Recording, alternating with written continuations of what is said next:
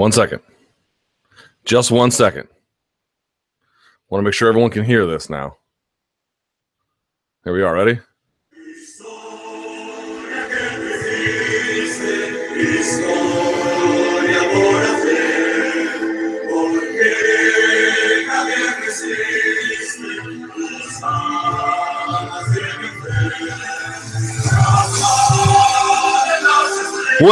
Well.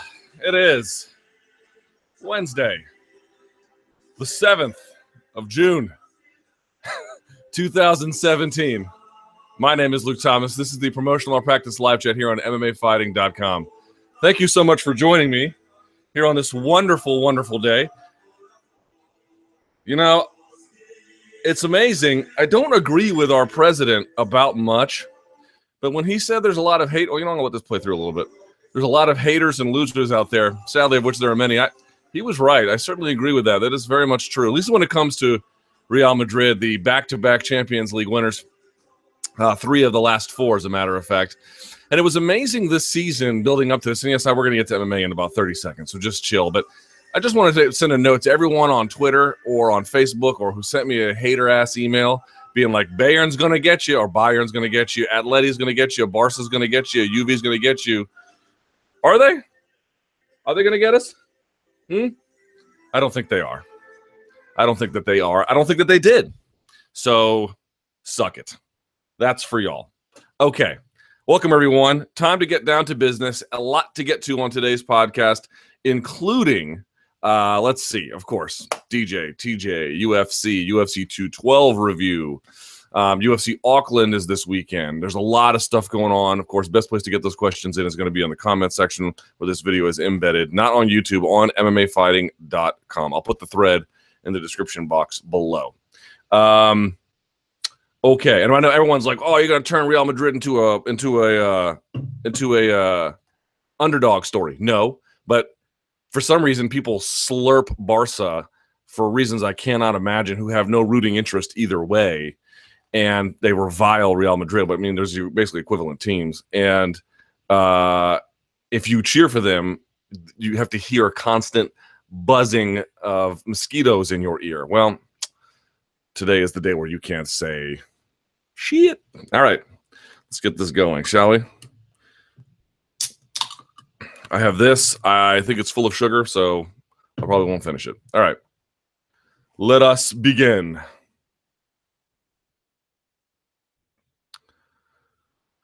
Okay, first question. This is interesting. All right. Let's see here. Boy, you got right to work, didn't you? DJ versus Dana. Hey, Luke, DJ says that Dana threatened to get rid of the 125-pound division if he didn't fight TJ. If Dana was to do that, would that automatically make DJ a free agent, or would he still be under contract and be forced to fight at a higher weight class? Side note, I don't think Dana is serious about getting rid of it.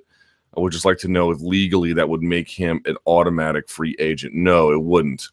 Unless his contract stipulated it had to be at a certain weight class, which I don't think has ever been the case. Maybe for a bout agreement, but not a larger promotional agreement generally. So no. Now, he wouldn't have to fight. He could just stop fighting. Like, they can't make you get in the cage with someone. But no, if they dissolve the division, he would just face a choice. Fight at 135 or whatever. Maybe they would do catch weights or something, or just stop fighting. Because he couldn't leave, I don't suspect. And that would ultimately be what that is. There's a lot of different nuances to this DJ versus Dana stuff and DJ versus UFC. So I'm going to go piece by piece with it as the questions lead us there. Someone says, hey, Luke, do you think Dana White has become a liability to the UFC since he just can't stop himself from denigrating the organization's greatest fighters? That's a really interesting question. Let's see here. Hold on.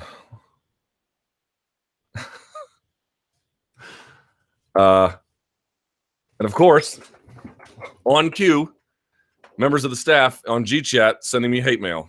Look at that for Real Madrid. All right, let's talk about Dana for just a second. Now, your answer on this will depend entirely upon one's worldview about fighter struggles, labor relations, and Dana White specifically. So take it for a grain of salt. Take this, my response, certainly with a grain of salt. But, it was interesting. When WME purchased the UFC, they let go of so many people, including these sort of fixtures, Marshall Zelaznik, Tom Wright. By the way, there was a recent development in Australia where one of the last lingering regional cage bans was lifted. I mean, I'm sure in no small part to the efforts of Tom Wright. I mean, the list goes on, right? Of people like that who were let go. And then there was just a general staff downsizing. And I think it rubbed a lot of people the wrong way. But, well, they said they kept Dana on. That was pretty critical. And I thought that keeping Dana on was pretty critical. I mean, whatever issues people might have with him, there was a certain continuity that was maintained as a consequence, right? I made an analogy once in the MMA Beat that when, directors or the heads of the Fed speak publicly, they are very careful about their language so as not to roil the markets, right? They have to do that. Alan Greenspan or whoever has held that position. And they're very deliberate, right? And very careful in how they word things without not telling the truth, but without leading to language that would ultimately go a certain way. They want to provide a certain means of stability, And I think keeping Dana White on was very much part of that stability, which I don't think anyone could really say was a bad idea. But there were some calls, and there have been calls for some time for new leadership. And to extent you have some, right? You have a new matchmaker.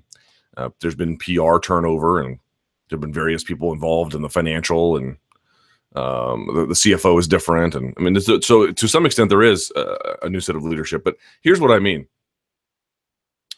We talked about that fighter retreat, which, by the way, DJ points to as sort of this eureka moment about taking care of himself. I think stability in the transfer from old ownership to new was absolutely critical. And to be clear, I am not calling for Dana White to lose his job, because I still think there's a measure of stability that needs to be had. These are still uncertain times. We have not rebounded into a place where we're getting 500,000 pay-per-view buy months, consecutively, or, UFC 100, UFC 101, where it was back-to-back million pay-per-view buy rate. We're not in that territory yet. Plus, there's these new contract talks are going to come up relatively soon with the new TV deal that will, I'm sure, be created. But what I would say is, in watching what everyone is doing, from the Luke Rockholds to the Ally Quintus to now the DJs to the Diazes, you name it. Everyone and their brother is not afraid of the UFC to speak out publicly anymore. Like, none of them are afraid, or very little anyway. What you're seeing is that, as I've talked about in this podcast before, that old order has eroded. And the UFC basically has a choice they got to make. Because what the DJ situation illustrates is that they're still doing a lot of the old things that used to work. It used to be the case that they could go and strong-arm guys because they just had better leverage. This is a leverage world. They would play hardball with a lot of guys. That was the only game they knew because it would work. And so everyone would just comply. But that's not really working anymore, right? And what you need now is not merely a new order, and that would require both parties creating it, but certainly if just from the UFC side of things, they need a new way of figuring out how to exact fighter, if not merely compliance, certainly agreement, or a willingness to keep the machine running in the way that it used to. And the leadership style that you saw for the last 10 years, which did work quite effectively, has come to a screeching halt, at least insofar as some of the very public faces are concerned. Maybe it works with lower tier or mid-tier guys who still operate more or less the same. But when it comes to the top, at a minimum, there needs to be a new kind of strategy involved, or there needs to be somebody else who handles some of those major concerns. Because the old way of doing things, which they wanted to preserve that stability, or at least the veneer of it anyway, but probably more than that, there was a certain way that it operated that they didn't want to disrupt because it was working. It's not working now. Everything changed in an instant, from the Reebok purchase to an extent, probably not really, but some with USADA, certainly with the WME purchase. All of the things that kept that order together, in parts, the glue was that heavy the heavy hand of the Zuffa negotiating leverage, that has come undone. It has come undone. And if they just continue to keep doing this, more and more guys are just going to keep doing what DJ does. It is inevitable. Every time one person does it, there's a contagion that's spread. It makes it easier for the next guy to do it. There's less of a taboo. Plus, he's a champion and maybe #1 pound for pound. I'm not the most celebrated figure, but in terms of popularity, which is a discussion we'll get to later on. But to me, that maintaining of Dana on the WME purchase made all the sense in the world. And again, I'm not saying that should change, but he has to change in some kind of way if he can. Because whatever they're doing to get guys to comply, it does not work anymore. And this is what you're seeing. So I don't think I can affirmatively look at you here and declare that this is something that cannot be fixed. Maybe it can. Certainly have to give the guy the opportunity to do that. But if they just keep doing the same old thing that they've been doing in terms of how they get guys to comply and establish order, it's not going to work. And even if you think that Luke Rockholds or DJs or Diaz's or whoever, pick whatever fighter's demands out there you've never agreed with, whatever, even if you think that those demands are irrelevant, that doesn't matter. If they think they're relevant and they think they're interesting, they're not going to comply. I'm talking about finding a way to get compliance. And historically, it's been brute force, right? Just absolute, I've got the big bank, take little bank negotiating power here.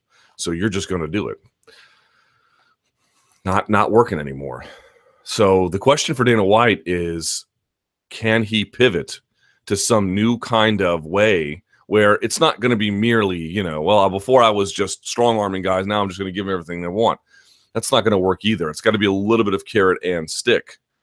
But this is why I get on here every week and I say it, but I'm not going to miss another opportunity to do it. This is why fundamentally the fighters, and I know that TJ was out there sort of undercutting this effort by DJ to say this is a real line in the sand moment where I need to stand up for myself. And TJ was out there, the guy who was representing the double M AAA, undermining him, which is its own issue. But this is why some kind of collective voice for the fighter, reaching some kind of collective agreement, is so fundamentally critical for both parties. I know the UFC would probably look at any kind of revenue sharing constrictions there as just a non-starter. And I understand that. Who wouldn't do that given how they've operated all this time? Those days are over. And if nothing changes, they will merely get worse. It will merely get worse. DJ, one of the big things about what DJ did is that, you saw St. Pierre come out and say, the UFC knew, for example, that my eye was jacked up, or all the various things he said throughout this bizarre period of his return. But DJ was the first guy who really came out and laid it all out there, talked about the threats, talked about the demands, and sort of showed them for what they were, which is just, look, they can do all those things. Nothing that the UFC is proposing is in any way illegal, but it's hardball, man. It's super hardball. Let me tell you something. I tweeted this out. If you're anyone who's worked in MMA media for any kind of time, you have heard stories like this over and over and over again, some of which have been reported, some of which have not. And I'll tell you why. Someone were like, why didn't you report them? You can't just report anything you hear. You have to source it. You have to verify it. And I got to be honest, almost to a man, certainly in my experience, and I can't speak for other journalists. I don't know what, Brett Okamoto or Jeremy Botter or who the hell ever has heard things. I can't speak for them, although I certainly trust the reporting. But just from my vantage point, every time I've heard something like that, every single time I've heard something like that, and I've gone to verify it, there is an omerta. There is absolute silence. Nobody wants to say anything ever on the record or even talk about it at all. Nothing.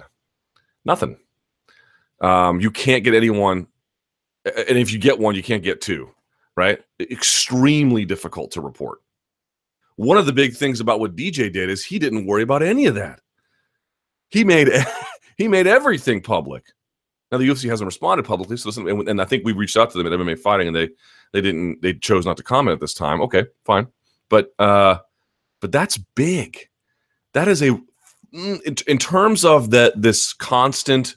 And to be clear, the things we've heard at the MMA media, number one, you can't get anyone to verify them, so how true are they? And number two, they're to varying degrees of severity here. Some of it is just, you know, mild hardball. That's like, all right, that's annoying, but no big deal. And then you hear stuff like this, like I'll end the division or something, or, you know, you don't want to fight for us, we'll cut you. You can go to Bellator. I've heard stuff like that, you know, but no one ever wants to talk about it. So you can't ever really. Once you hear it, it's like, hey, I heard something. Can you speak to this? Nope. Well, okay. DJ didn't worry about that. He just went right out and said it, and that's a big deal. That's an important moment to you know, these are all alleged. I mean, UFC has a chance to respond. Maybe they will, but this is it absolutely undercuts the hesitation future fighters are going to have in speaking out, especially if DJ gets his way. Especially if DJ gets his way, or he gets what the UFC wants, but he gets a lot out of him. And, you know, takes his pound of flesh on the way out. It will show to have been effective.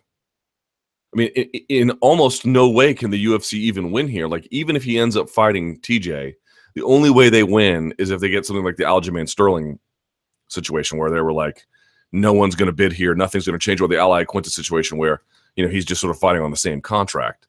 I suppose if they really stick to their guns and they don't change any of their demands or even reduce them, then maybe. But it feels like even if he consents to TJ and he gets anything of what he asked for, it will show him to be effective. So that's a new reality. This is what I'm talking about. Like, whatever they were doing before, I'm sure it was very effective.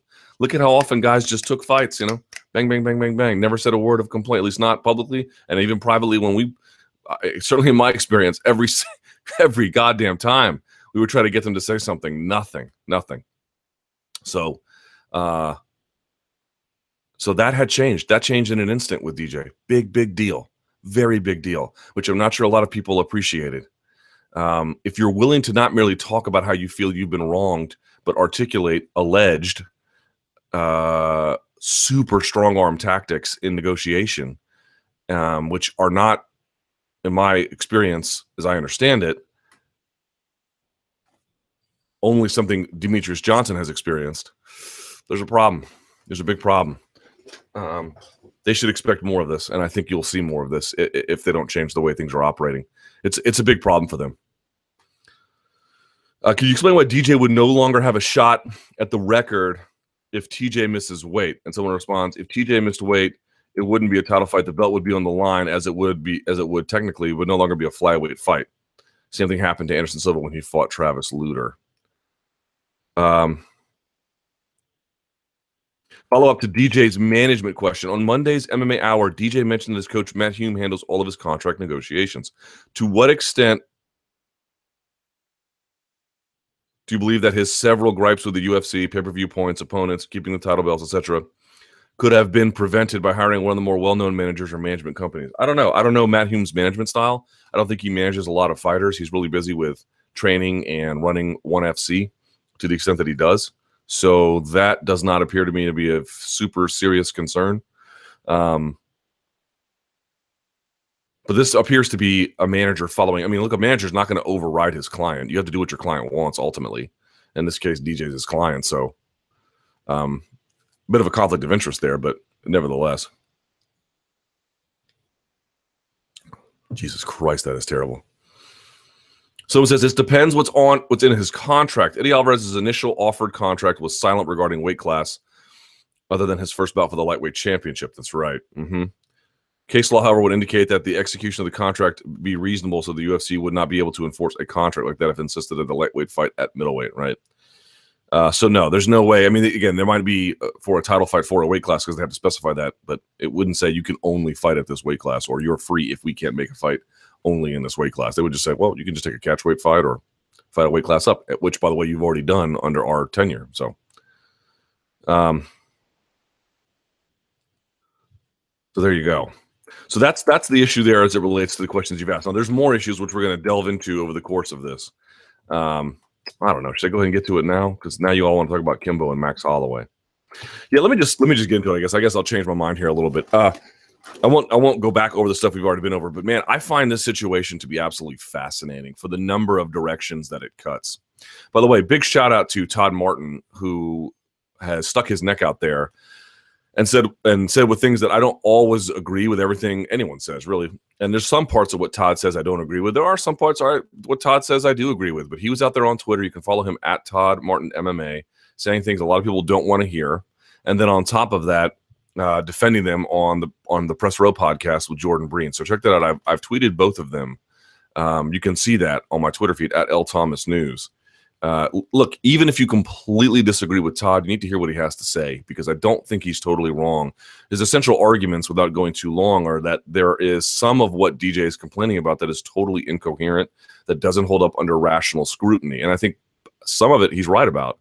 But I think for me, I see the situation a little bit differently than he does. But I would really encourage you to check some of your premises here by hearing what Todd has to say. Now, in continuing this discussion about DJ, this is a fascinating story because it makes one wonder, to the previous question, would he feel this way had he gotten pay-per-view points to begin with, even if they were minor, if he had gotten them, if he had been in commercials, if he had gotten the belts, would there be this lingering discontent, right? This looks to me like a situation where a guy feels like he didn't have pay-per-view points because he wanted the money up front, right? He'd rather have guaranteed cash than some sort of speculative end where he knew he wasn't a big promotional darling, so he knew he wouldn't get a lot, so he took a step back.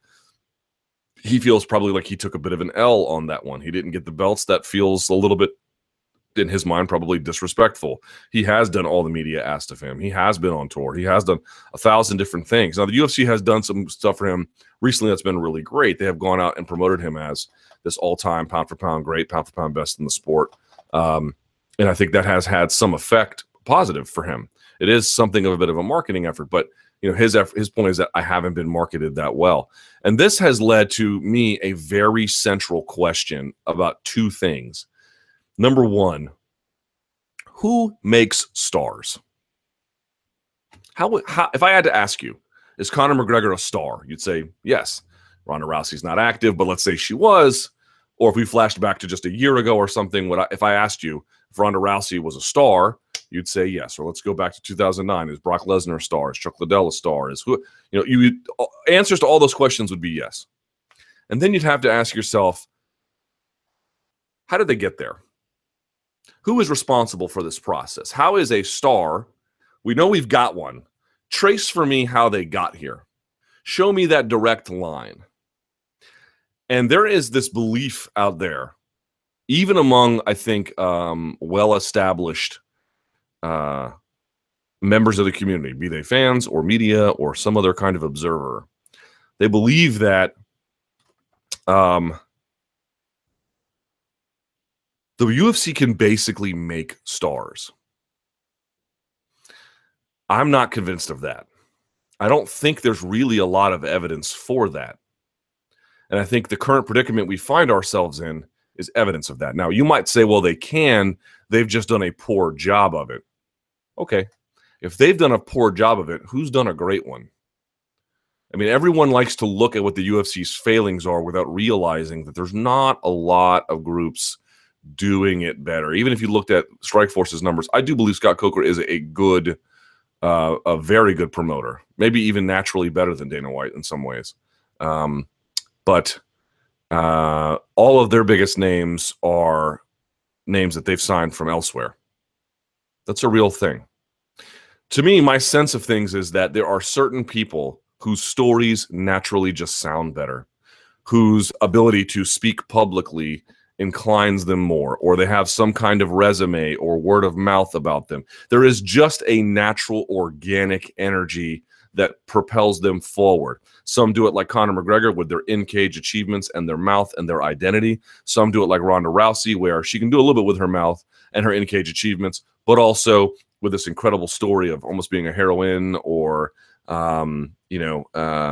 this woman trailblazing this path, being picked up by people who would never watch MMA and that, driving her into the mainstream. It's a lot of forces pushing together. And I think the UFC can create a platform. I think they can be really good about giving a microphone when someone asks for it, giving a stage, doing a lot of things they need to do. And I've talked about Conor McGregor being the best promoted fighter I've ever seen, because when he asked for a microphone, he was given one and then he delivered. When he was asked for a stage, he was given one and he delivered. But I don't think the UFC can turn water into wine. I really fundamentally don't believe that. To me, it is not at all true that the UFC could make something out of nothing if they just put more effort into it. Now, have they properly promoted guys like Stipe Miocic? To an extent, but I think they could do a better job. Have they properly promoted guys like DJ? That's a separate question. I don't think that they really have. But the question you have to answer is, to your mind, is if they did, if they really gave a push, and we're talking about a finite amount of resources they have every year. They don't have an infinite amount of money. They don't have an infinite amount of human resources. They don't have an infinite number of different digital channels. They've got, it might be expansive, but it's limited.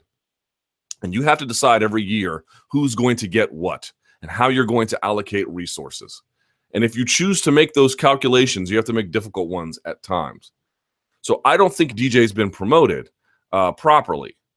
But I also think that this notion that he could be some big star if they just really buckle down, I don't buy it. I really, really don't buy it. I don't think everyone is necessarily meant for stardom. I think he could be bigger than he is. I think he should be bigger than he is. When he says he hasn't been promoted properly and he feels slighted by that, I think he's got a reason for that, which I'll talk about in just a second. But fundamentally, we need to answer this question: how are stars made? The answer is through willing third parties who help propel someone who is naturally on a trajectory northward. And sometimes it's very, very slow process. Sometimes it takes time to build. It's just not true everyone has the same capacity for stardom, right? That's a myth. It's really a myth. We have to reconcile is DJ as big as he could be, as big as he should be? And that's where I side with DJ. The answer there is clearly no. And this is why he's different to me. It's been clear for a while that this guy was getting really, really good, really, really fast, and beating really, really good guys. To me, he is a prestige asset. When I say asset, I know that sounds kind of bizarre because we're talking about human beings, but just hear me out. In a lot of different companies, they'll have, let's say, 5 to 10 brands in that portfolio, and some will be money makers, but they're not really prestige, right? Some will be prestige outlets, like there's a certain amount of they're viewed with sophisticated, as high level, as elite, as the best, but they don't necessarily draw revenue. This is very, very common in a lot of different sectors of the American and frankly the world economy. The reason why you want that prestige brand is because of what it says about your company, about what it says about your quality, about what it says about you. We've got the very best here. Watch. Well, now, as you look at him, remember whose logo is on his gloves.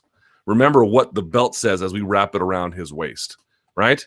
You are to an extent inside the halo of what they offer by providing your own halo. But you don't look at them like a cash machine. Value they provide. To me, that's how DJ is. DJ is a prestige brand who, by the way, UFC makes money off of him, and they make money off of the flyweights generally. They just don't make a ton of money off of them, right? That's not what the flyweights are for. That's not what DJ is for. DJ is there to provide and to show that this company has the best fighter, arguably, walking the planet, and we're going to treat him like that. Because I also believe that if you've got a guy like that, and if they confer upon your brand that kind of prestige that they demonstrate, your way to make that person happy. Now, you don't have to give in to all their demands, of course. And if you listen to Todd Martin, his argument about I should get TJ's purse if he fails to make weight when the fight falls through or whatever the case may be is an unreasonable demand. I think that's a fair point. But at the same time, this is a guy who is clearly special, who clearly deserves an extra level of treatment that they've just never gotten around to. They've let in their overall malaise about the flyweights impact how they've treated him to some extent. Now, they have done some good things for him. They have put him on some big pay-per-views, and they have put him on a number, I think 4 or 5 Fox cards. That's not nothing, right? Imagine if they had put some other big fighters who you know of who are on the way up, giving them that kind of exposure. You might say to yourself, wow, that's really, really good exposure that they've given this person. But I think there's probably some different things they could have done. They could have embraced his video game side instead of burying it for a long time, right? There are just some nuances and accepting him for who he is that they got around to way too late. And by that point, there had been this discontent that had built up. So in that sense, I really, really side with DJ. I think trying to look at him as like some moneymaker is totally misplaced. That's not the value he delivers. The value he delivers is we have the best person doing it, maybe ever, right here, right now. You know why? Because this company is the company that matters. This is the big boy and big girls club, right? This is where the action happens. We are the preeminent brand in the space for a number of reasons, not least of which is the best person doing it fights right here. That's his value. You better go out of your way to treat him well. The second question that it raises is we need to have an honest conversation about the flyweights. To me, I've mentioned DJ deserves special treatment.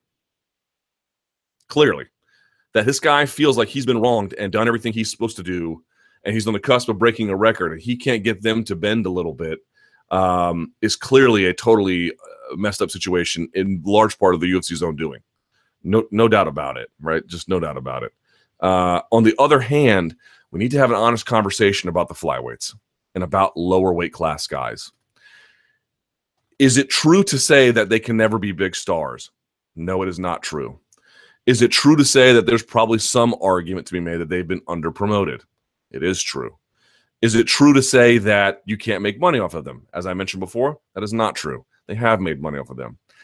Is it true, however, that that market, the natural inherent interest in that market, both among the hardcore and the casual fan base, is tantamount to what you can find generally at lightweight, generally at light heavyweight, or generally at heavyweight? The answer is quite clearly no. If you go and look at the top boxing and MMA pay-per-views, what you see is that the heavyweights and the 140-pounders essentially dominate on both sides. You'll have your Mayweather-Canelos, your Mayweather-Pacquiaos, and then you'll have your Holyfields and Tysons and Lewises. And then on the MMA side, you've got your McGregors and a little bit of your Rouseys too, but that's semi-different. And then, of course, you've got your Lesnar's up there. And then I think number 10 is Jackson Evans, so light heavyweight. There's just sort of that's sort of the two interesting ways. I mean, I think it says a lot that there's this almost mirror image of the two on both sides. Now, you might be able to argue, well, if promoters don't put flyweights in those positions, if they don't promote them properly, if they don't put them on these marquee events and really build up stories and tell them properly, well, of course they're not going to be as big. They put more effort into heavyweight. They put more effort into featherweight. And this begins to get back to that chicken and the egg scenario, where you could say, well, that might be true, but what happens if they do put all that into featherweight or into flyweight and you don't get the same kind of result? To me, I think what promoters recognize is that there's just not as much near inherent interests in this space. We have a finite amount of resources. We have to devote them into ways that make sense for our brand, even if one division ultimately gets shortchanged. I think DJ should get a carve out from that, but I can understand why they don't put as much into that flyweight division. Not to say I endorse every decision the UFC's ever made about flyweight, but that there's a certain reluctance to really dig into the space. I understand that. Look, what does it say that the UFC is threatening to blow up their flyweight division and Bellator doesn't even have one? That's not a good sign.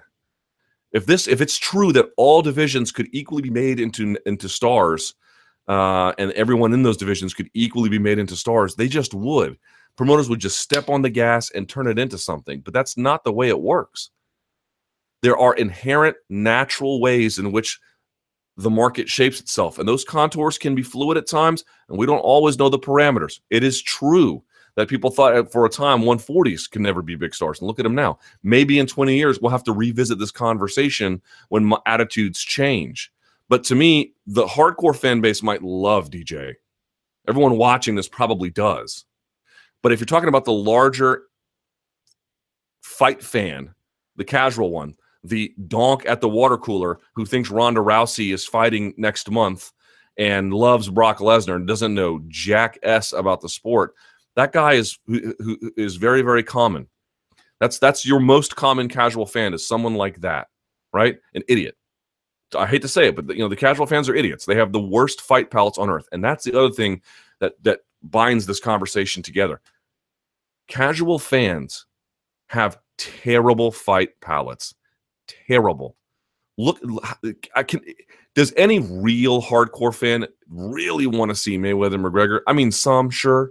And even like, you know, a jaundiced clown like me probably looks at it and says, I mean, all right, I guess I'll watch, you know. But that's not really what we wanted. What we wanted was Conor versus Khabib, or, you know, I don't know, Mayweather versus Canelo 2, or so I don't know.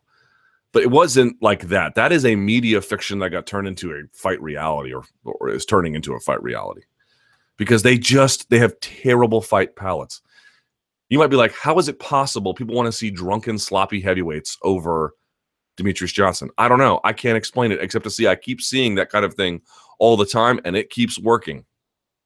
How is it possible that people want to see Conor McGregor, who's only, when he fought Jose Aldo, when he fought Chad Mendes, who's only 20 pounds bigger, you know, roughly, than Demetrious, and they don't want to just see Demetrious? I don't know, man. I don't get it either.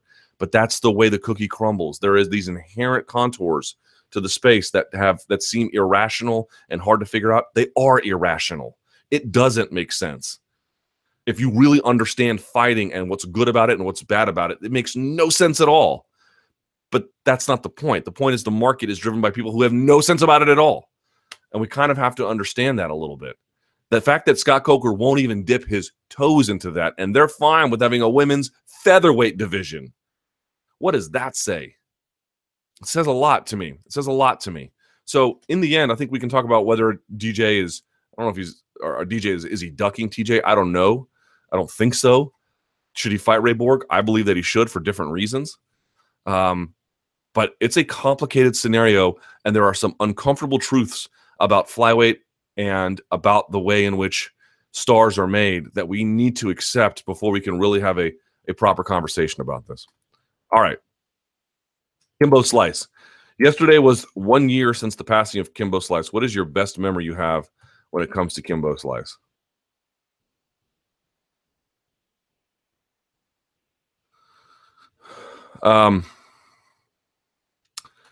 It was at the workout for the Ken Shamrock fight. He came late. And I mean, I have many Kimbo Slice memories from watching him on TV, and of course, but I guess in person, he came late. He didn't work out, which was kind of funny. But I had never met his family before. His wife was there, and his daughter was there, and that was the first time you really got a sense of who Kimbo was beyond the camera. Like, if your only relationship to someone is a camera, you don't really know them. You know, that's been a big lesson for me too. I mean, you might think you know them, you don't. They're different. They're not exactly who you think they are. Some ways better, some ways worse. In this case, it was a better one. His wife looked to me like, I'm telling you, anybody you could, I mean, your neighbor, someone you would run into at the grocery store, someone you'd meet at your church, daughter the same way. Kids you grew up with in high school or middle school. I think she'd be more like a middle school age at the time, but you know, that kind of thing. Like absolute normal salt of the earth people that were just trying to figure out, like you and me, a way to get through life. And they happened to have a dad who was famous, who fought in cages, and that was what it was, which is kind of a weird thing. But they never looked to me. They didn't dress a certain way that would tell you that. They didn't act a certain way that would tell you that. They acted, dressed, talked, looked, interacted as, I'm telling you, the most normal people you've ever seen. And that was the first time where I've kind of felt like I knew Kimbo a little bit differently. And even then I didn't know him. We weren't friends or anything, but it was this very eureka moment I had. For the first time I could sort of, I literally saw him differently from that point on, you know? So I always remember that. I remember the gym and how hot it was and the reaction I had when I was talking to them. They were as pleasant as you could be, as normal. Just felt like another middle-class family in America, you know? It really did. It really did. Max Holloway. All right. Hey, Luke. So several months ago on the week of UFC 206, I asked your prediction on the Holloway-Pettis fight. You said Holloway. All right. While also saying that I believe Max will then beat Jose Aldo and even Conor McGregor if they ever fight. You said not to go that far, and you were certainly right, because as UFC 212 approached, I wasn't so sure he would beat Jose, but I still thought Max could win via decision and not by brutal TKO like he did. So what I want to say and also ask, Max Holloway has had one of the greatest achievements in the sport. In a few years, he won an 11-fight win streak in a really tough division, defeating 2 former champions and becoming a champion himself, and I feel like he's very underappreciated. How do you view Max at this point? And also, who do you think besides Frankie has a legitimate chance of beating him? Does it take an Anthony Johnson type of fighter who's extremely dangerous in the first round? Boy, great question. All right, so let's go first here. How do you view Max at this point? I view Max as an unbelievable talent who we are lucky to get to watch. I was blown away, man. Blown away by his performance at UFC 212, especially upon review. Because if you just watch a fight once like that, you'll walk away, I think, with the impression that, well, Jose won the first 2 rounds and didn't necessarily get caught. Max is such a adept, accurate, thoughtful striker that he saw an opening and he took it. That's not exactly getting caught, especially the way he polished him off, But that, Jose looked good, and he did look good. I don't want to undermine Jose either, but that's not what I saw in reviewing it. What I saw was a spider slowly spinning a web, and it wasn't that big in the first round, spinning the web in the second round, and it was bigger, and you could now not unsee it, but it wasn't enough to catch the prey. But by the third round, it was way too big. It was way too big, and the fly, or whatever, the bug analogy you want to use, got caught in it. That's how I look at it, to me, is that one got hurt, one insect was over there doing what it was doing, and the other one was just slowly spinning this web. And by the time the third round came around, he had it dead to rights. I mean, even also, you could say once he got the knockdown, and you go back and you watch my Monday Morning Analyst or my post-fight show, even if Aldo had survived that barrage, there's no way he would have won in that fourth round. That took all the energy anyone could possibly have. Max would have polished him off anyway. So there's that. But to me, I look at Max Holloway at 25 years old as an absolute next generation fighter. I think he's doing things in these fights that people aren't even noticing. And certainly I didn't notice it. And I'm sure there's also stuff I'm completely missing. And I'm sure it takes a striking coach like Brandon Gibson or an overall coach like John Kavanaugh or whoever, those guys who thought Holloway was going to win. I bet you if you talk to them, they would see extra stuff. Everyone talks about Luan Chagas fighting Judo Jim Wallhead and switching stances in front of him.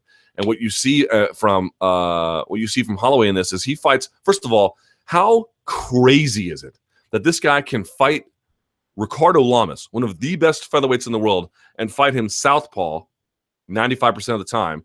Then he can fight orthodox 95% of the time against Jose Aldo, and he can beat them both. That is bonkers level crazy. Okay, the fact that he can do that is marvelous.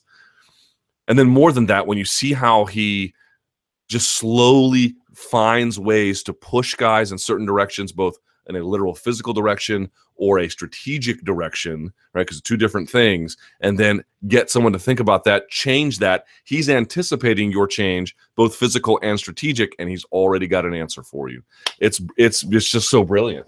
He's a brilliant fighter. He might have, and Brian Stan was talking about this, one of the highest fight IQs in the game. That is so true. He is so smart, super smart, doing things that most guys are not doing, not merely stance switching, doing it at a time and place after forcing you into a physical and strategic direction so that you can't anticipate it or do anything about it when he springs it upon you. He's amazing. I don't know what kind of promotional star he's going to be.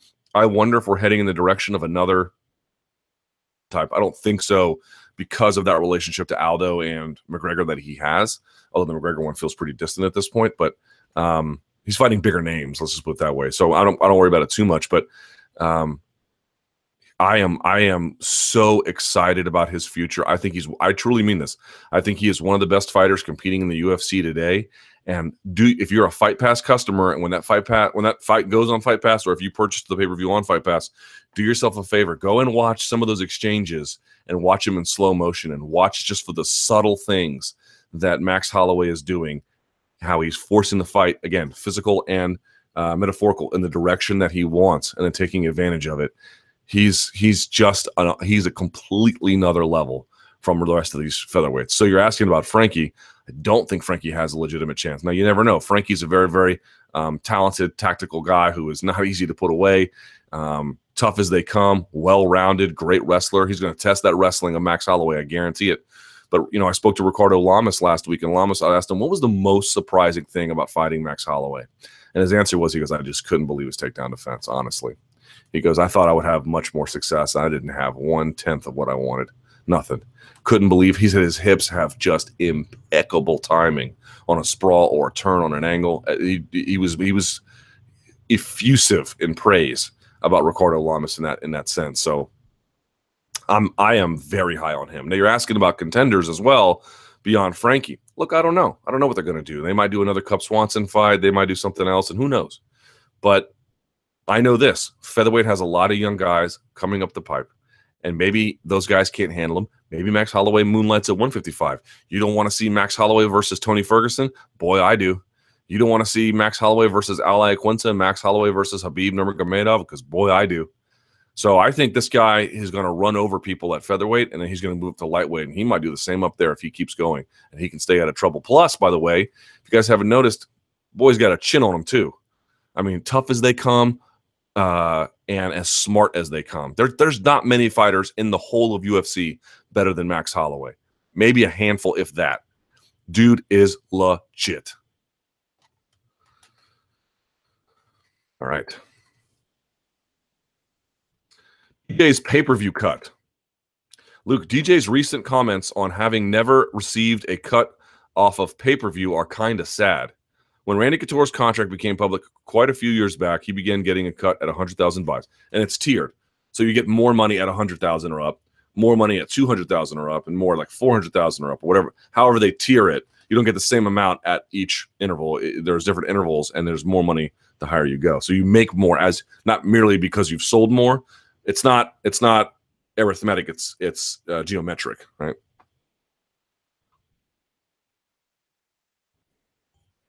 The curve. God damn, that is terrible.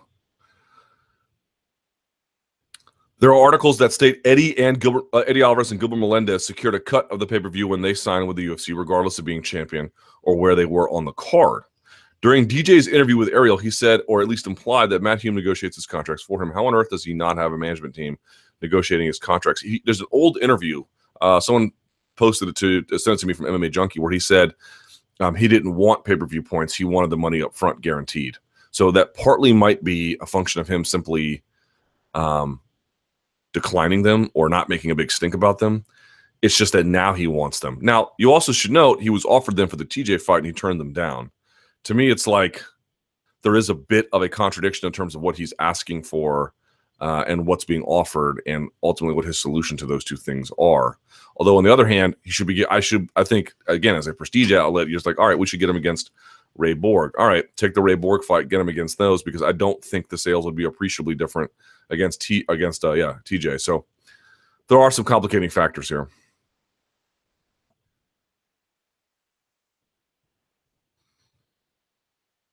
Someone says the claim that White is the greatest promoter ever is so laughable. He's got the best fighter in MMA on the roster and has failed to promote him. That's a huge indictment of White. I don't think he's failed to promote him. I think he has promoted him improperly. But the question is, if he promoted him to their fullest extent, right? The best they know how big would he be? The Fertitas put up all the money. The fighters provide all the blood and the sweat. White was just the middle guy cashing huge checks. Certainly, I have my criticisms of Dana White, but that would not be one of them. Someone says, the UFC, they're quoting me, can't make something out of nothing. DJ isn't nothing. I didn't say he was. In fact, I said quite the opposite. He's arguably the best fighter on the planet who wrecks opponents and does it with great skill. His lack of promotion falls squarely on White in the UFC. He's ready-made. It's crazy. Okay, if you think that, do you really think that if it was strictly a function of just getting out there and really promoting him, that the world tomorrow would fall in love with him? You believe that? That what you're suggesting is I can make somebody, a talented fighter, in this case, the best maybe going today, I can make him be something that people may not ordinarily consider him to be or might not know who he is. I can make this person a popular attraction. I can make them so popular they'll be on the Tonight Show. You're saying it's a function of effort. If it's a function of effort, there are all kinds of stars that they can make. All they have to do is put resources behind them. That seems fundamentally untrue. That's a different question from whether A, DJ has been promoted properly. I don't know who could possibly say he has been. Clearly, he has not been promoted properly. It's a different question from how popular would he be if they promoted him heavily. I think he would be more popular, but I don't think he'd be selling 5 to 7 to 800,000 pay-per-view buys. If for no other reason, he's got no rival. Now, TJ Story settles that a little bit, but even then, I don't think it'd be, as we mentioned previously, I don't think that would change things dramatically. Although I think long-term, fighting guys like Garbrandt or Dillashaw is probably in his long-term best interest in terms of that kind of thing. But what you're saying is they can take a super talented fighter, or are you saying they can take only the best pound-for-pound fighter and they can turn him into that? So it's only the best pound-for-pound fighter they can do that to? Right? If you're the number one guy on the rankings or later, whoever you are, all it is a function of just getting out there and promoting you, and they can turn you into somebody who's going to be on the Tonight Show, hamming it up with Jimmy Fallon. Is that what you're saying? Because that seems to me terribly untrue. If that's all it would require was just getting out there and making UFC shows about them and having them on Facebook Q&As and trying to do book media tours for them, if that was the case, this is merely a function of effort and just enough dollars, and this person will turn a corner. It's a process. We know how to do it. It costs X amount of dollars, X amount of years, X amount of media exposure. That just seems deeply, deeply flawed.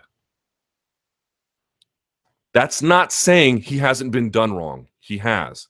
That's not saying he doesn't deserve more. He does. That's not saying he couldn't be more. He can. But what it's also not saying is anybody or even very good fighters, the UFC just can turn anyone into a star with a function of effort. Not true. Super, super not true. Hick Diaz versus Lamas. What do you think of this late replacement? I mean, who doesn't love this fight? There's everything to love about this fight. Who do you see the fight with Lamas? How do you see the fight with Lamas going?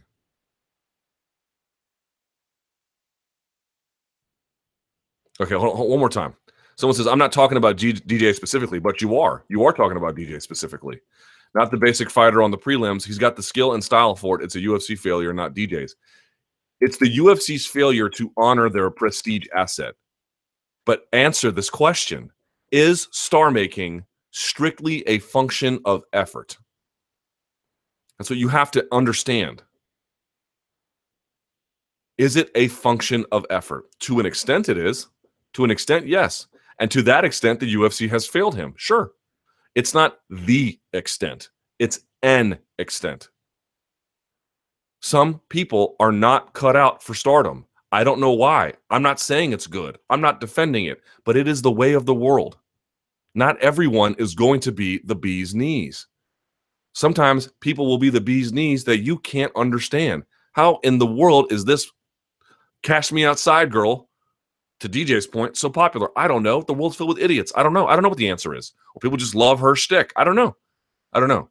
But some things and people, either as trends or fads or as cultural phenomenons, resonate more. There is a natural organic interest that requires a lot less promoter push. What made Conor special was that he had all of those and they pushed. So it was this major, major confluence of powers. On this side, the UFC has failed him.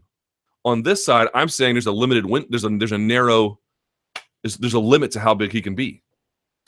Unless some things categorically change. Some kind of Conor McGregor figure emerges at flyweight, which I do think is possible.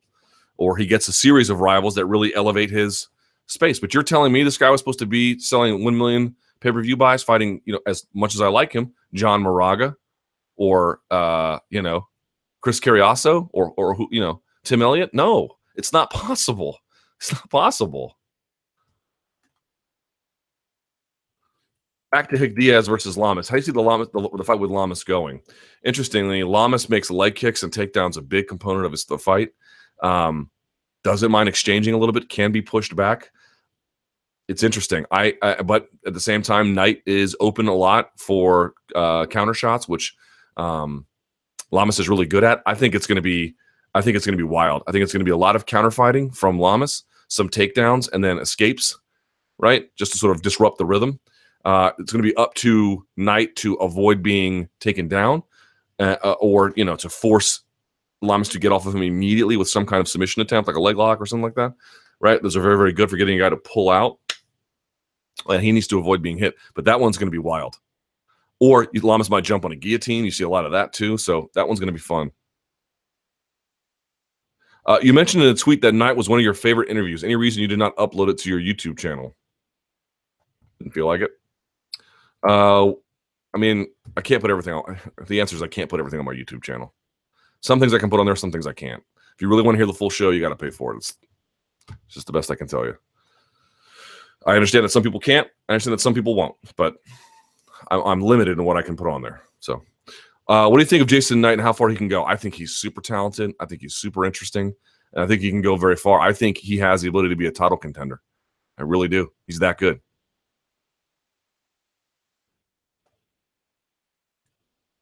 Ooh, interesting question. Sympathy for Ray Borg. Before anything else, congrats on Madrid's success. Thanks. Can't stand the team, but also can't deny they are the best there is at the moment. All right, fair enough.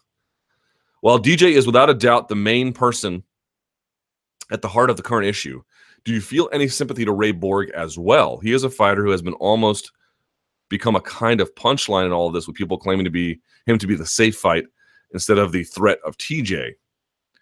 I don't know that I would feel sympathy for him. He's 23, and it's not like he is. I mean, he is the top contender, but he's not like Max Holloway was prior to the Pettis fight or something, where you got this like undefeated run. Additionally, now he finds out that the UFC basically forced him on DJ to start with. That's less. I think that's more common. Like, we want you to take this guy over that guy. That's less of an issue. And also, it's what it sounds like to me was they believe in Pettis, Sergio, but that they want him to mature and develop a little bit, even though he's made a ton of progress. By the way, someone notes this. You know, it's funny that DJ was worried about TJ missing weight when Ray Borg has missed weight a number of times. Someone says, sympathy for all the fighters, but Borg has serious problems making weight. He weighed in at 129.5 for the Smolka fight and is only on a 2-fight win streak. In some divisions, you need an 8-fight win streak to get a title shot, but hey, this is flyweight. Credit to DJ, he's basically cleaned it out. Borg is hardly a sure bet to make championship weight, and I'm surprised DJ hasn't pointed out that given the importance that he puts on breaking the record. Someone also notes, however, TJ Dillashaw has never made 125 pounds and obviously has never had a win at 125. Borg wins that debate by fault. That is my position as well. Okay, TJ Grant. Is he officially retired from MMA? Yeah, I think so. Somehow I ended up being friends with him on Facebook. I think it's an old connection. I don't really know how it happened, but he occasionally updates his feed and he posts like MMA news, but I think he's still working in like as a minor, if I'm not mistaken. DJ pay-per-view points. I think we went over this already. You find it strange that DJ has been a champion for so long but has never had pay-per-view points? Is he the only champ that doesn't get any? Sounds like it. Is it DJ's management's fault? I don't know if it's DJ's management's fault. Well, okay, to some extent it is. But we go over this almost every chat. Hey, how is it that Tony Ferguson can have this bout agreement and Khabib can't make weight? He makes weight and he doesn't get a penny. Well, he got $100,000, but that wasn't even what his show money was. How is this possible? This is possible because there is generally, what do you want to call them, failures or not? There is this MMA promoter reluctance to carve out guarantees for guys where even if they said, okay, look, we know DJ's not going to sell a whole lot up front. So how about this? His first 3 title defenses, no pay-per-view points.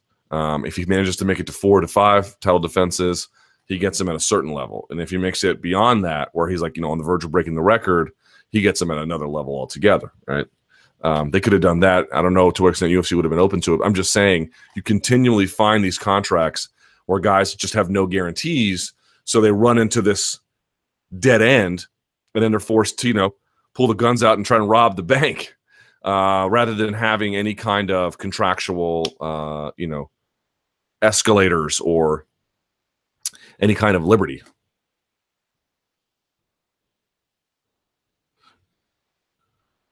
Fighter discontent. Luke, whilst not knowing what goes on behind the scenes, certainly this year seems to be a lot more. There seems to be a lot more public fighter discontent. Y'all see this? I keep getting a pulsating thing here in my head. That said, there are also fighters who seem very happy, although it seems more so the newer fighters to the UFC. Given there are 500 fighters on rosters, is it simply a case of you can't please all the people all the time, or is there something more serious going on? There is definitely something more serious going on. After all, these fighters have signed contracts, so assumedly were happy enough at the time to sign. Let me ask you something. How many contracts have you signed in your life that you were happy to sign? Not many. Not many. You signed a contract for a new apartment. Yeah, you agreed to pay the rent. Doesn't mean you're happy about it. Doesn't mean you think you're getting the best deal. Doesn't mean, oh, I'm thrilled to be paying $800 a month for this roach room, or whatever your situation might have been. Like, just because you signed it for a lot of reasons, not because you were happy. There's always this misconception. Well, these guys signed it. They must have been thrilled. No, I mean, I'm sure some were thrilled. I'm sure some were like, oh, Jesus, all right, well, this is currently the best I can get, I guess. I don't have a lot of leverage, so I guess I'll just sign it. Or this is the way things are, I guess I'll just sign it. I mean, it has nothing to do with thinking the terms are awesome. It has a lot more to do with a complex series of emotions, how leverage can be exercised, different opportunities, but happiness, no. Finally, where does this fighter discontent go, and how does it end? Boy, that is such a good question. That is such an important, serious question. And the answer is, I'm telling you guys, I'm not trying to be alarmist. I'm really not. I swear to God, I'm not trying to be alarmist. But how are you not worried about this if something doesn't change as a new TV deal comes up and as that Reebok deal expires? I'm legit, and I'm not using this word lightly. I am legitimately straight up worried. Worried about what could happen here, what it does to the product. I'm not saying necessarily it's a ticking time bomb, although part of me kind of feels that way, if I'm being honest, but I don't know that I could defend that emotion. But what I can say is you are looking at discontent because the old regime, which is somewhat still in place, certainly at the top, isn't changing the way they operate. The fighters who have been there, who now realize that they're not getting a big portion of what they want, or feel, even if it's irrational, that they haven't been treated well. I'm not saying DJ's been irrational, but I'm sure you've heard some demand out there. Nick Diaz, I should get a title shot demand. You're like, what's this irrational? All right, even if it is irrational, it doesn't matter. They feel that way. And no one is doing anything to solve it. And there are things on the horizon that you can see that are going to exacerbate that disconnect even more. And the problem is, you want to blame UFC for it. Okay, fine. But I don't think they hold all the blame here. There's blame to be had on the fighter side. All these guys are just saying, these are terrible things the UFC is doing. I can't believe it. This is the end of the world, but I want to get mine. And no one is saying anything about, we need to fix this generally. So that's why everyone's like, oh, are we creating these conditions, this climate for fighter change? Well, certainly you have a lot of disaffection. And in a sense, that's an ingredient. That's a different from a pivot towards the establishment of some kind of organization that protects interests. Very, very different. I'm legitimately worried, because something has to change here, or something's going to give. Fighter Association and tennis. I've heard this comment this before. As much discussion as there have been about fighter unions, I've always been a bit curious why the comparison and effort is always compared to the NFL or NBA, which operate within the realm of team sports where the athletes have very different dynamics than in MMA, which is very much a solo sport, blah, blah, blah. Do you think there would be any merit to instead look closer at how tennis players have been able to organize their rights, as I feel there is more similarities between the athletes in these two sports, especially since there has been a major athlete tournament struggles in recent history with tennis? Yes, and there is a article linked below, and I believe Jonathan Snowden wrote something for this, I want to say for Bloody Elbow back in the day. If not, it was John Nash. Check that out. They wrote about how that tennis model could be followed a little bit more closely. Best move for Megan Anderson's career. Luke, you are okay, let's say you are Megan Anderson's manager, all right?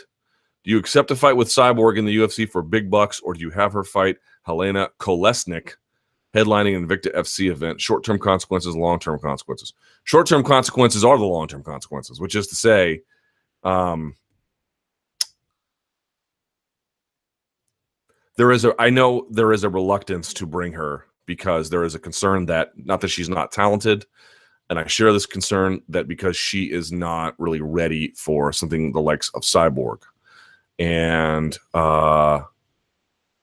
so as a consequence, what happens if you bring her over and she takes some kind of sustained beating or terrible loss, and this affects her development?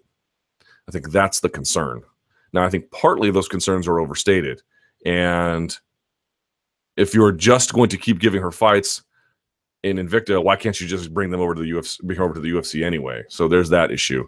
So the other problem is, how many women are really willing to fight Cyborg? You know, y'all think Duran to me is the only one who doesn't want to fight her. There's a bunch. Now you might be like, well, Kat Zingano wants to, but she can't get medically cleared for the time being. So that's a problem, at least in the short run. But there's not a ton of women lining up to fight her. If there were, this would be a very different problem. The problem they're running into is they can't really find a whole lot of people, and the ones who do, because Megan Anderson's tough as nails, there's a question about whether or not that's the appropriate career move. So that's the issue they're running into. If, you know, I'm her manager, I don't know. Like, it feels to me like the ship has kind of sailed a little bit. Maybe just go ahead and do it and you know, roll the dice. Because even if you lose, it's not necessarily career defining. It could be a learning experience too. But yeah, it's a sticky situation, to put it mildly.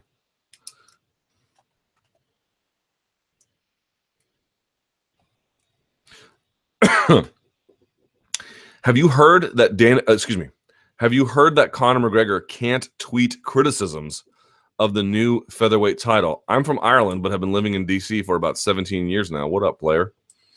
Anyway, one of my cousins from Dublin texted me to ask if I heard McGregor can't use social media to disparage whoever wins the fight on Saturday. This was before Saturday, obviously.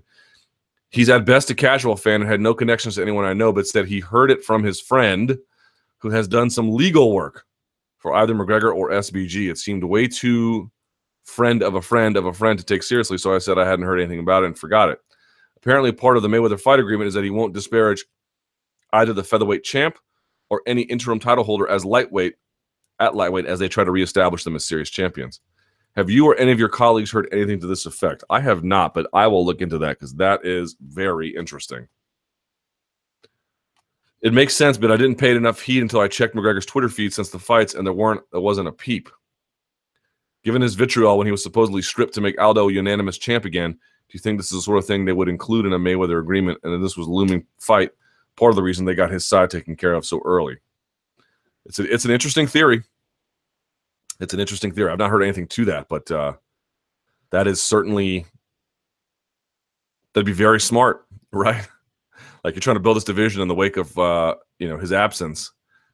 It would make sense to do something like that. That's really interesting. I'll see what I can find out.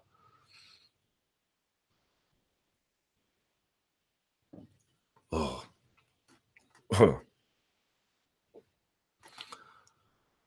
Lewis versus Hunt. Is this a do or die fight for Mark Hunt? No, but it's one he desperately needs. Here is his record of late. It is not too awesome. He's 43. He's the oldest fighter on roster. All right. He had 4 wins in a row from 2011 to 2013 of March. Then in May, he got KO'd by Junior Dos Santos. Then he had that crazy fight with Antonio Silva, which was a draw.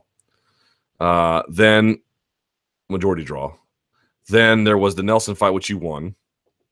Back-to-back losses against Verdum and Miocic. Back-to-back wins against Antonio Silva and Frank Mir.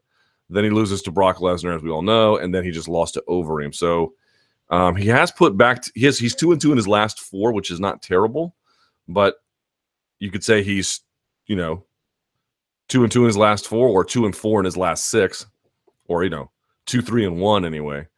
It depends how far back you want to go, but the point being is he's a little bit more up and down these days. So this would be a nice way to return to a good spot. I don't know how they would ever come to a new agreement. I don't know how many fights he has left either, so I'm not sure that it hangs in the balance either for his future or for his legacy. But avoiding the KO might be nice for his health. But this is a guy who could probably draw in the New Zealand, Australian area for quite a while. Is beloved, I think, by a large portion of the fan base for a lot of good reasons. And as long as he can remain competitive, should be fine. But I don't see this as some kind of like make or break moment for him. If you just had to guess, who would you say hits harder? Mark Hunt. Because it looked to me like Derrick Lewis hit him with his best punch and hit Roy Nelson with his best punch and couldn't put him down. And Mark Hunt did. But maybe that's changed, you know. The guy's getting older. You get older fast. So keep that in mind. All right. It is about 2:15. Let us go to the text machine. You can tweet me at LThomasNews. You can use the hashtag #ChatRappers, and I will try to get to as many of your questions as I can. Read this tweet by a UFC fighter commenting on DJ's refusal to fight TJ. Does he realize this mindset hurts him? Quote, he's at Dana White, at Mick Maynard, at Sean Shelby. F that pussy. Give me TJ Dillashaw. I don't shy away from the best. Hashtag new wave. Yeah, that was my favorite. It was like, I like TJ Dillashaw a lot. I would love to see him fight DJ. But, you know, standing up for the double M, triple A, I don't know. It's a complicated issue because on the one hand, he feels like this is a very easy fight to make and there's no reason to not take it. But I don't know. Once DJ came out and made it about a promotional dispute, I don't know. There's almost this unwritten rule to, I mean, this is going to be a complicated issue for fighters, right? That's why there needs to be an agreement. How do you handle something? How do you handle somebody who you feel like should be fighting you? This is the fight to make. This is a great opportunity. It's a win-win.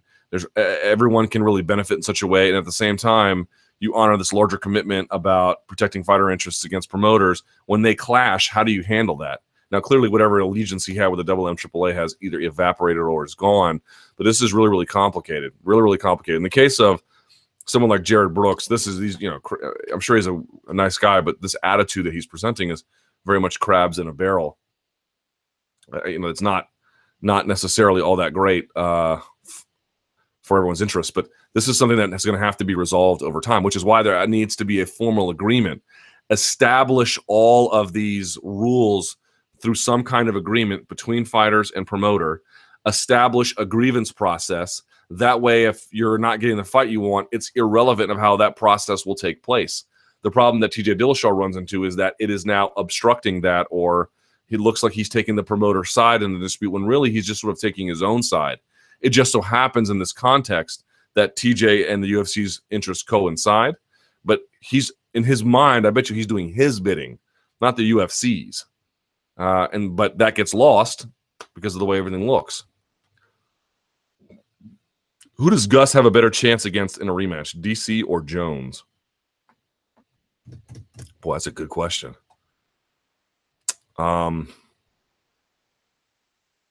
Maybe Jones. I think the way Gustafsson handled Cormier striking and the way that Cormier aggressively stays in his face, I think can disrupt him a little bit. I don't know that that's the case with Jones. Jones is a little bit more deliberate about his takedowns and a little bit more patient on the outside. I think that works to Gus's advantage. So we'll have to see.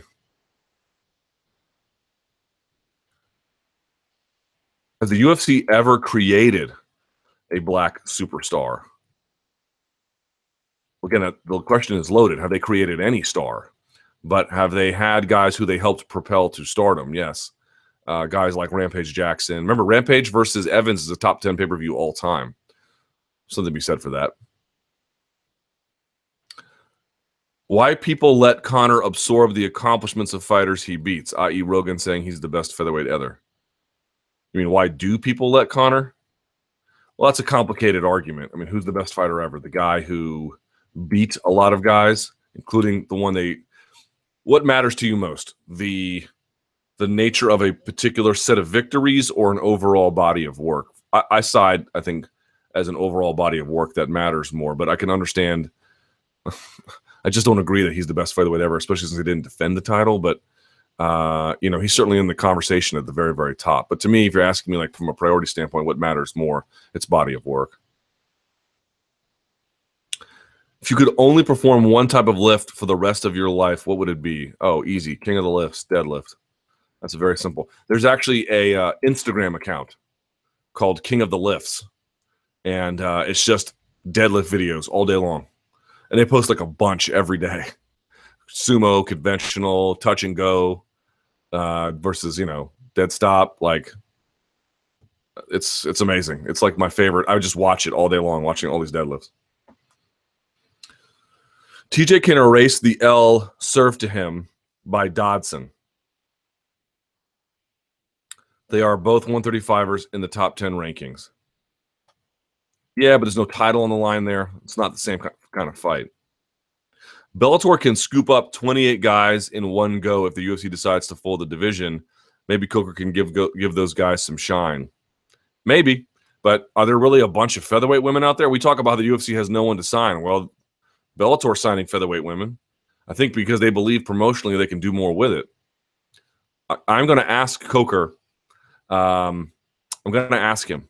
Now, they might have designs on opening a flyweight division. I don't know what their truth is, but to date, they don't have one. I'm going to ask him, why don't you have a flyweight division? Do you think inherently in the combat sports space that there is a limit to that? Again, guys at lighter weights have sold before and sold well. It's not that you can't make money from them. You can, but you can't make as much as other segments of that fighting population. Who's your favorite tech reviewer on YouTube? Oh, MKBHD, probably. There's that one guy, Nerdgasm. I forget his real name. He's really good, too. He's a huge nerd, though. What do you think about the potential Bellator card at Penn State with Phil Davis, Ed Ruth? I don't think there is a potential Penn State card, is there? They're going to go to Happy Valley?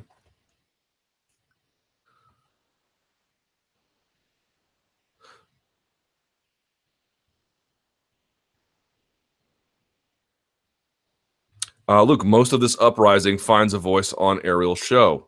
It's an unofficial platform for a union, not in name, but in practice. Well, I think it's different than that. I think he's giving a platform to the most important voices. It just so happens that a lot of the most important voices have this view, but I don't think Ariel is, I don't want to speak for him, but as someone who knows him at least a little bit, I don't think he's trying to adopt a pro-union stance on his show. It's just a lot of discontent.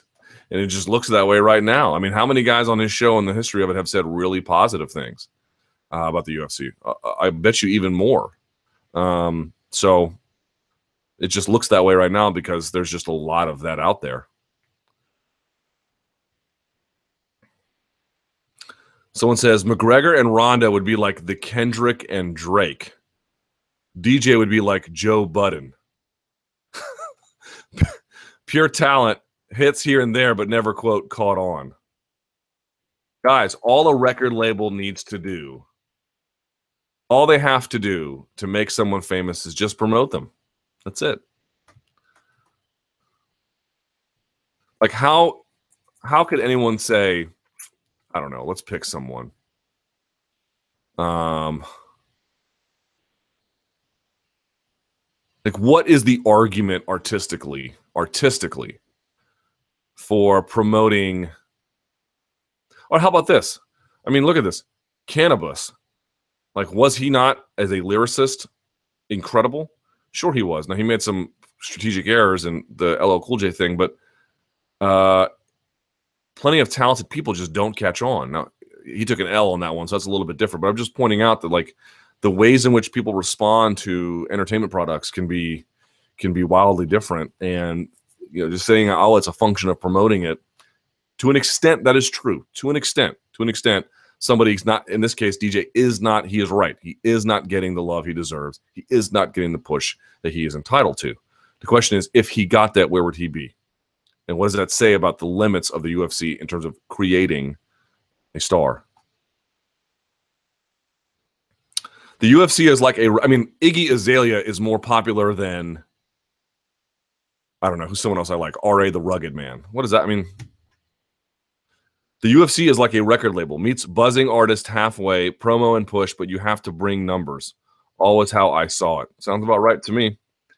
All right, here is a longer question. Luke, what are your thoughts on Mark Hunt being vocally anti-UFC yet still fighting for them? I see his point, but the delivery makes me cringe. I can't imagine still fighting would help his lawsuit either. Well, he still has an opportunity. He gets big fat paychecks. I think he still wants to compete. So that portion of it, I think he likes. Look, I think in general, what would Mark Hunt want?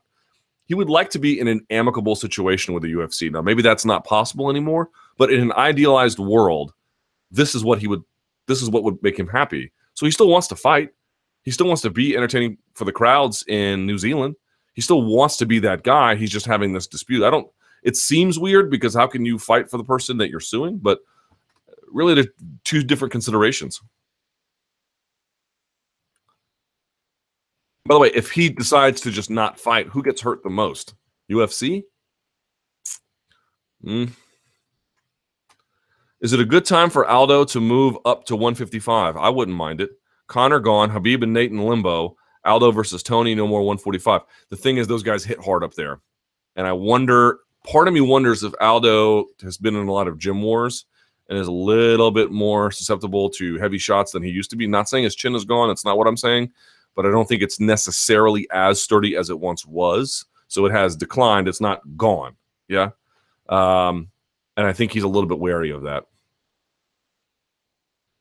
You are incredibly happy today. It happens every once in a while. Every once in a while. Do you think WME is that brazen to sign a new TV deal without sharing ducats with fighters? PR-wise, that seems like suicide. I am confident they are that brazen. Yes, absolutely. Forced. Otherwise, if they're not forced to do it, I fundamentally believe that they will do that. They will not share a penny. It's a leverage world, and that is how the UFC has operated. That's why I'm like legitimately worried.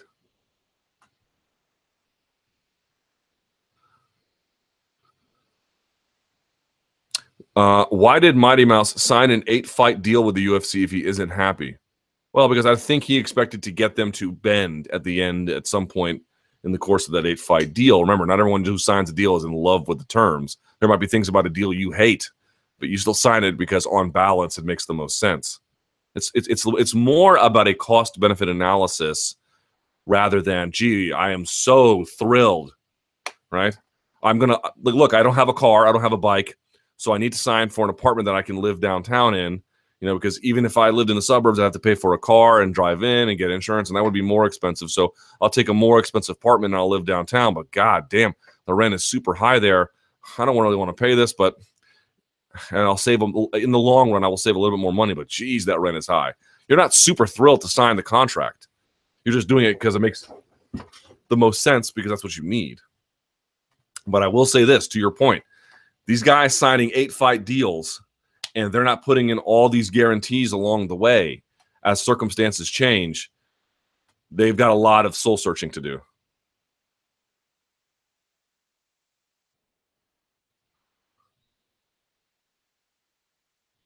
Would you rather be forced to watch only MLS until you die, or listen to Face the Pain 5 days a week for the rest of your life? Okay, it's funny you mentioned this. I have seen firstly, the answer is MLS, even though MLS is god awful. But I still rep DC United. Don't think I don't. Got a Bill Hamid jersey downstairs.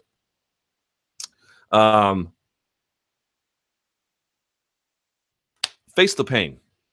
Speaking of the old way of doing things, now I think some of this research looks totally flawed. They appear to have married census data with Nielsen ratings, which I don't know how viable a measurement tool that is. But did you guys see that Sports Business Journal article saying the average not the average, there's a difference. The median age of the UFC viewer 10 years ago, 2007, was 34. The median age is now, as they put it, 49. It's aged 15 years in 10 years. Now, I don't buy that. I think that those numbers are off. I do think there's something to be said that the initial group that began watching UFC on TV has aged online or stream or whatever the case may be. So I'm sure that the number is up. Don't get me wrong. I don't find that terribly difficult to understand, but I don't think it's aged 15 years in 10 years. But what I would say is, you look at that, you have to think probably there's something to the idea that the population is older or that's watching on television. You've got this old way of doing things. You maintain leadership from a different era. This is a new era, fundamentally. And part of the problem, both as a way of appealing to youth and as a way of dealing with your fighters, requires a refreshment. It requires a new arrangement. It requires something new. It requires something big, something different. And you're still out there playing Face the Pain. You saw Dan Hardy out there tweeting about it, noting that this song feels real 2005. Yeah, because it is. Because it is. There needs to be a refreshment. There needs to be a new way of doing things, and that can start with the production elements and finding ways to appeal to millennials or whatever the case may be, whatever side of the population you want to appeal to that's a little bit younger, an age above that or something. But yes, there's this old habits they've got all the way from leadership to production choices that are old. I can't believe I'm saying this because the UFC was the youthful, interesting, groundbreaker for all these years. They're getting old. They're getting old. There's old habits that need to die, and they need to replace them with new ones. John Tesh had the NBA theme song for years, but eventually they had to let that go too, because half of you, 2/3 of you watching right now are like, who's John Tesh? Right, exactly. This is my point. The Face the Pain being around, you guys can laugh at it as something like, well, that's something Luke Thomas really hates. And I hate saying my name like that in the third person, so please forgive me. I swear to God, I'm not Deion Sanders. You could just say it's something I hate, and it's true that I hate it. But now you're looking at real-world evidence that this might be something holding back the product. That's how old it is. That's how out of touch it is. I'm telling you, when they switched from Zuffa or the Fertitta owned to the WME backed, they needed to make some changes. The product needs to be updated from a production standpoint and a variety of other capacities as well.